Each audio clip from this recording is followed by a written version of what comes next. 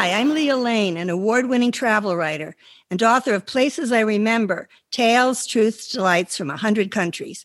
On this podcast, we share conversations with travelers about fascinating destinations and memorable experiences around the world. Singapore is a tropical island in Southeast Asia off the southern tip of the Malay Peninsula, home to about 6 million people. It's been a city, a state, and a nation, and it became part of Malaysia on September 16, 1963. Singapore consists of some 60 small islets plus the main island, separated from the Malaysian peninsula to the north. The southern limits run through Singapore Strait, where an Indonesian archipelago extend within 10 miles of the main island. Because of Singapore's ethnic diversity, English, Mandarin Chinese, Malay, and Tamil are official languages. Our guest today is Heidi Sarna, an expat living in Singapore and author of Secret Singapore. Heidi specializes in travel, business, and human interest stories, and she's explored around 80 countries and sailed aboard 120 cruise ships and counting. Welcome, Heidi. Thank you. You know, you've been on so many cruises. Can you first tell us what's going on in the Far East, especially in Singapore, in regards to cruising? Well, much of Asia, Southeast Asia, is still sort of under lockdowns of different levels. But there's cruises to nowhere, which I sampled actually about 6 months ago. Royal Caribbean, for instance, is doing nowhere cruises. And they were quite popular, I have to say. You had to do all the testing and all, but very popular. And they're still happening. And I did one. It was interesting. But more and more ships are coming through Singapore. Is that correct? They are, but cruising has not opened up, though, as it has in North America and Europe. It has not opened to that extent. There are some lines that are still paused, unfortunately, in that part of the world. Right. I think the future after this situation will be that the Far East will be growing tremendously in terms of cruising. So that's something to look forward to. Sure. Pre-COVID, the trajectory was definitely going that way. So hopefully that will come back at some point. So you wrote Secret Singapore. Can you tell us some of the secrets and how you found them? Yeah, so I've been in Singapore for over 15 years with my family. And I'm a curious person by nature. I'm into heritage. I'm a writer, travel writer. So I started exploring and I realized that there's just more than meets the eye. A lot of people assume, partly rightly so, that Singapore is full of skyscrapers and modern everything, and they just have bulldozed the old stuff.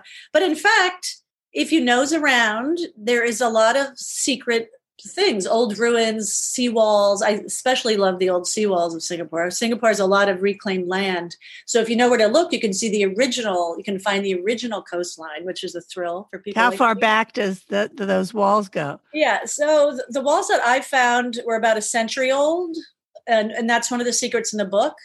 And, you know, in the old days, there were these grand mansions right up along the beach. And now there are far fewer beaches in Singapore because of the reclaimed land. So, yes, some are 100 years old, some are 50, 60 years old. Singapore's history really only goes back to the early 19th century. For the most part, there were sort of migrating groups of people in the region as far back as maybe 800 years. But the British came in the early 1800s. So there are no structures that go back before the mid 1800s. Give us a couple of more secrets that you especially like.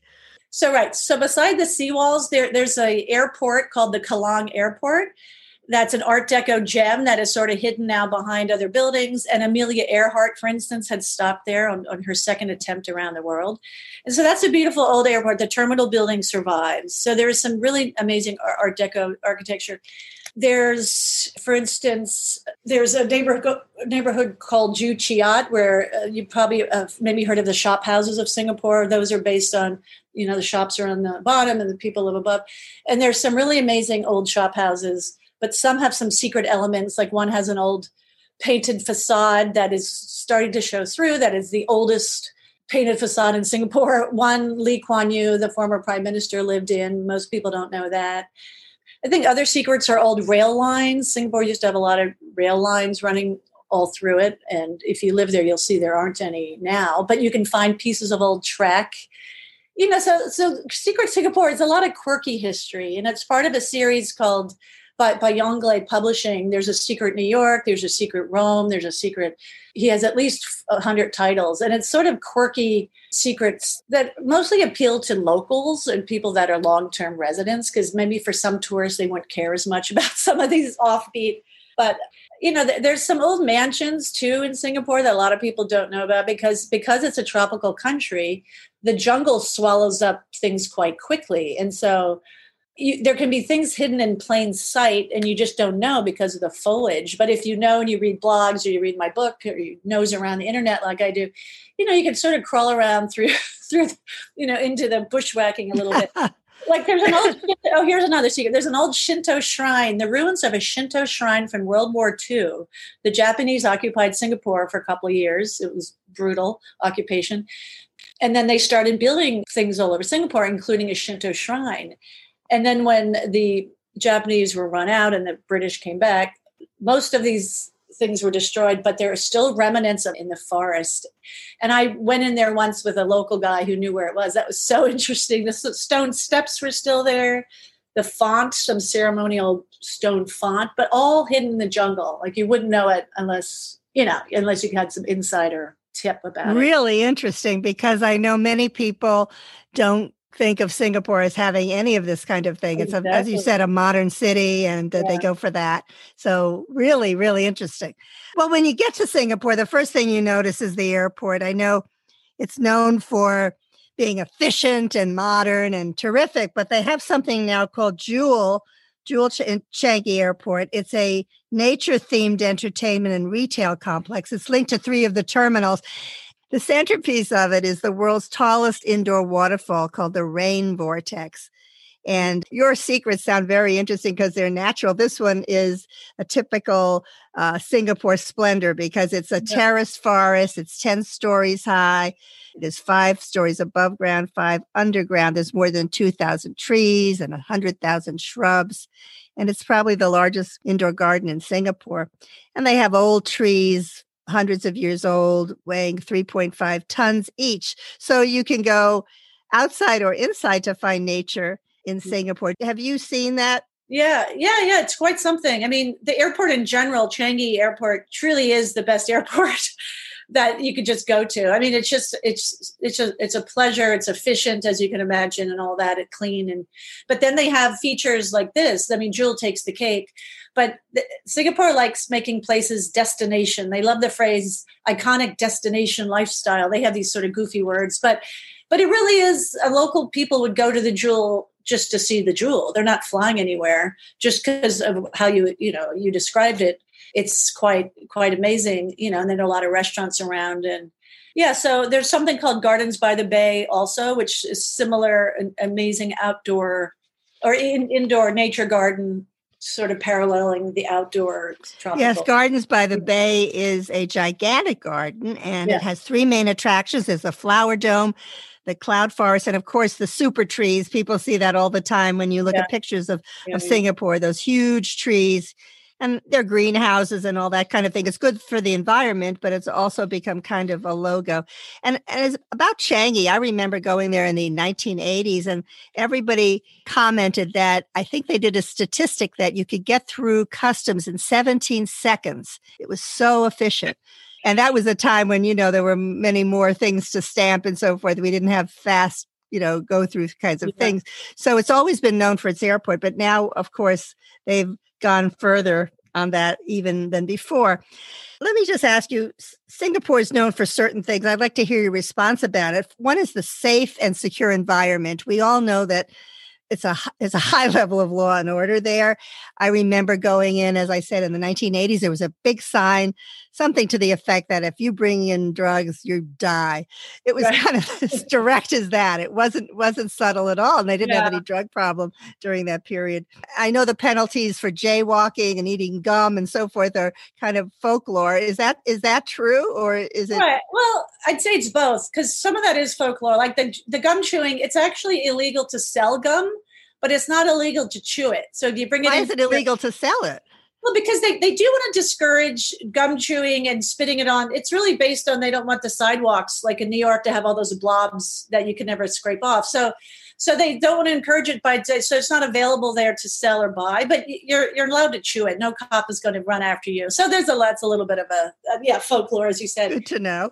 But in general, there are rules. I mean, jaywalking I've done. Nobody says anything about that. But yeah, there are rules which you really see in the COVID era. Like if you don't wear a mask, it's like a real thing. Like then you get fined or you get in trouble, So, it's a benevolent dictatorship. I think that's how I would look at it. But things work well, and it really is sort of a pleasure to live there for the most part. Like I didn't feel like my freedoms were impinged upon really. Well, I know it's considered one of the safest places in the world. So that is a part of it. Sure. Let's talk about something a little more fun, because I know that Singapore is a haven for foodies and all kinds of foods are served. And there's something that's called a hawker center that I'd like you to tell us about. Right. Well, so back in the day, say before the 1960s, hawkers were actually men mostly who would go door to door hawking their food. And so they might have a pole across their back with two big hanging containers of food and a basket or such. And they would just go hawking through the streets, calling out whatever they were selling, chicken rice and whatever. They would probably be saying it in Chinese. And then people would come down, or they'd send their staff down to get the fresh food. And so that was the hawker culture.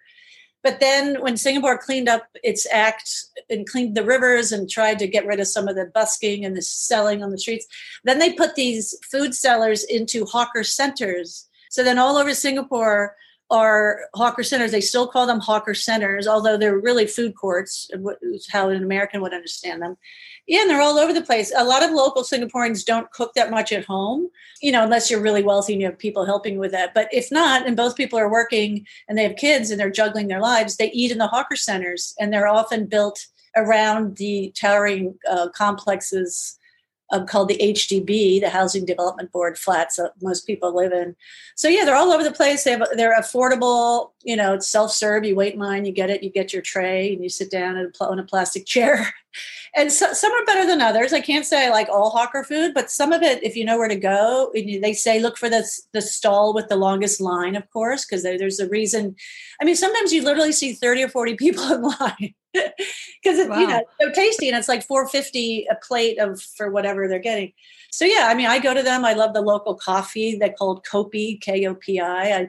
I'm craving the coffee. I've been in the U.S. all summer, and I miss my Singapore coffee. What is the difference? What makes it so special? I know. I mean, I'm not a coffee expert enough to explain it, but it's gritty, and it's like thicker. It's more grainy, and it just has a really different flavor. They often mix it with condensed milk. I know that's not good for you, but that's really tasty. Sounds good. And then they pour it out of this long, you might have seen pictures, like a long, a tin sort of pouring thing, and they stretch it up and down so that it drops from their arms stretched out down into the cup, and that makes it frothy in a certain way. It's a whole ritual.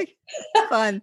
So yeah. Yeah, I think besides the hawker centers and the night markets and all these kinds of places where you can get local food, Indonesian, Malaysian, Chinese, Indian, Thai, whatever, Western, there are also Michelin star restaurants. I read there are many, maybe 40 of them in the area. So it is a foodie haven for all levels of cuisine, I gather. I'm going to mention just a few popular foods. If there's any that you especially like, just chime in. There's chili crab, laksa, barbecued stingray, fish head curry, satay, Singapore noodles. Any others?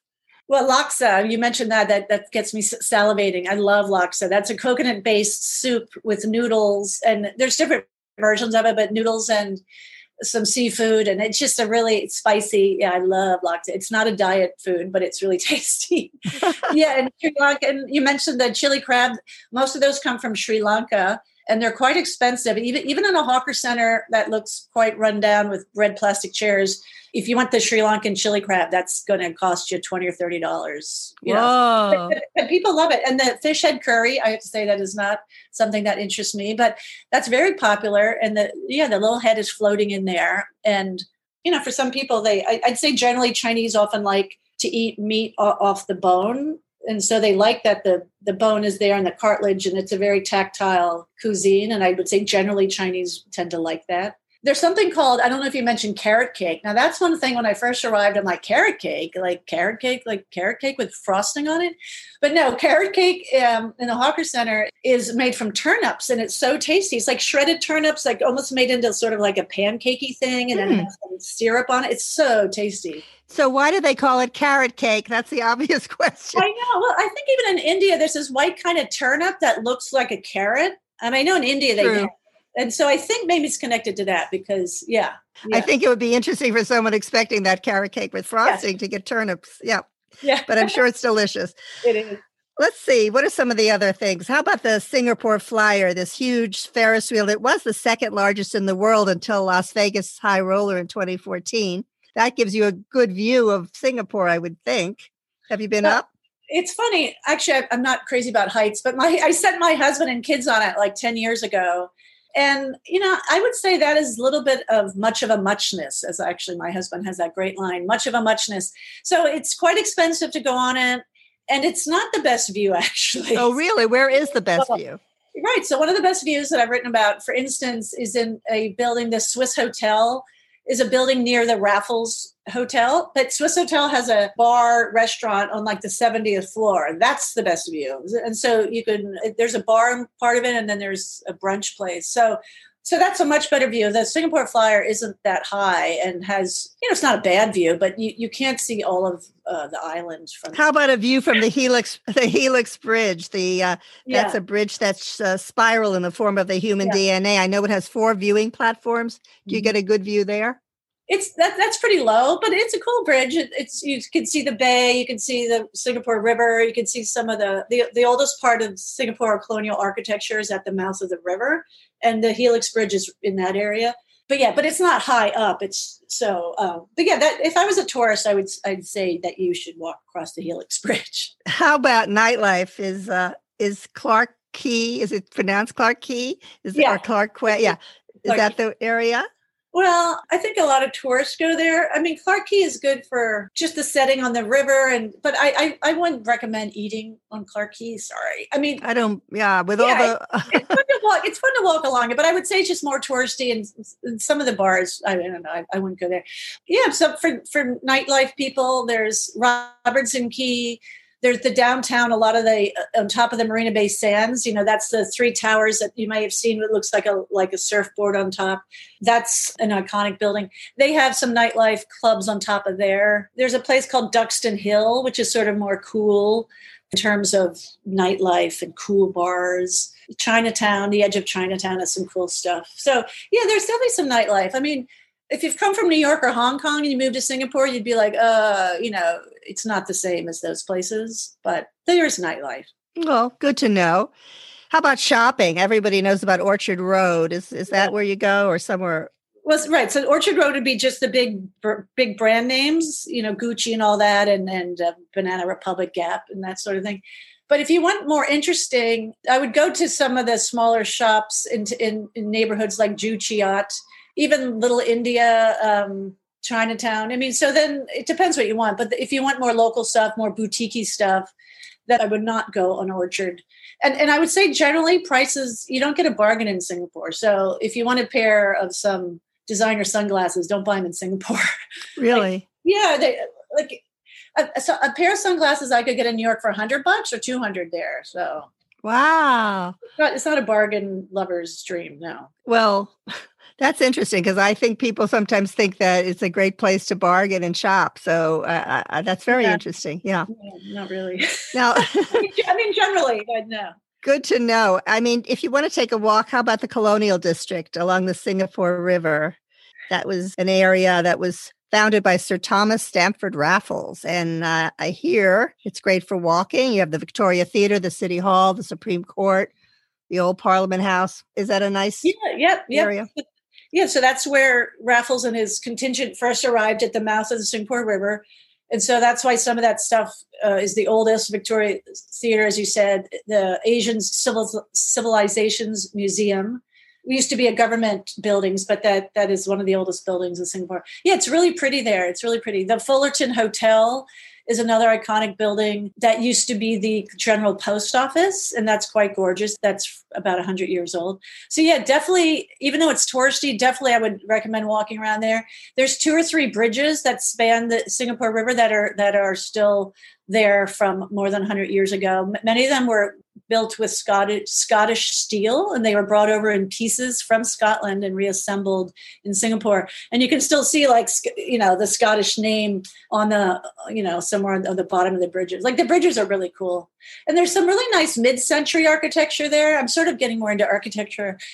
There's a really cool brutalist building along the river, the Singapore River. So it's a really neat area, definitely walkable. Well, also, since we're talking about Raffles, there's a hotel that's one of the most historic in the world called Raffles. And in his 1889 book, From Sea to Sea, Rudyard Kipling writes of a place called Raffles, where the food is excellent and the rooms are bad. Is that still true? That's funny. Yeah. So the Raffles was just renovated again. I mean, it looks amazing. And parts of it date back to the mid 19th century.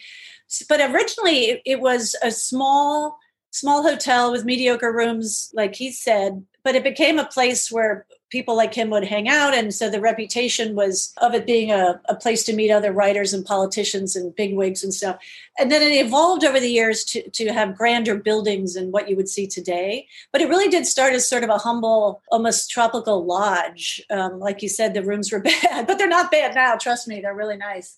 But they're expensive. Yeah. But you feel like you go back in time when you're there, just walking around. Some of it's a bit touristy, like this Singapore sling drink. I mean, I'm just saying, like $30, like, don't do it. Well, it's a gin. Singapore sling is a gin-based cocktail, and it contains pineapple juice, lime juice, curacao, and Benedictine. You're saying that's $30. Right. No, I mean, it's tasty, but I'm saying it can be a little too touristy, gougy. Like, yeah. Well, you can have high tea there. That's fun too. That's always some people enjoy when they go around the world. And there's something called the Long Bar. That's just a famous place to look at. It's a tradition there to throw nuts on the wooden floor to help with clearing the dust. So people still throw nuts on the floor, I gather. Right. But the Long Bar is one of that room's been completely redone. So of all the places in Raffles, that's the one place that I don't care to go to anymore because there's nothing original about it. I know I'm being negative, but there's you're being helpful. I'm being but parts of the Raffles Hotel complex are authentic and just stunning. But yeah, I actually I direct people away from the Long Bar because it wasn't there, and it was used to be in a different part of the building. You're giving us really inside information, so it's terrific. Well, the name of the podcast is Places I Remember. So, Heidi, can you please give us one of your special memories of Singapore? Well, I would say, sort of going back to something earlier I was saying about the jungle swallowing up things in Singapore just because it grows so fast and it's tropical. So when I first started nosing around, because I'm a heritage buff, as I said, I had read about an old Malay mansion or palace, even it was described, just off of a busy road near the Botanic Gardens, which is near where I live. And I just couldn't believe it. And I kept reading these blogs, and then I tried to find it. And then the first attempt, I just was like walking in circles and getting bitten by mosquitoes. But I kept reading, it was there. And then finally I got better instructions from one of the bloggers, and I really bushwhacked through the jungle with long pants on and, mosquito repellent. And it was just like a quarter mile up this little hill in a really heavily wooded area. And there were the ruins of a Malay royal palace. And it's still there. It's such a thrill. So in a way, that was a symbolic moment too, of like hidden in plain sight. There really are more layers to Singapore. Peel the onion, explore. And that propelled me to get into the Secret Singapore book too. That was the first secret that I wrote up for the book. And so that has a special place in my heart. Oh, well, thank you, Heidi Sarna, author of Secret Singapore. You've shared some of those secrets here with us, and we really appreciate it. I'm going to toast you with an imaginary Singapore sling. Yeah. Cheers. Cheers. Thank you.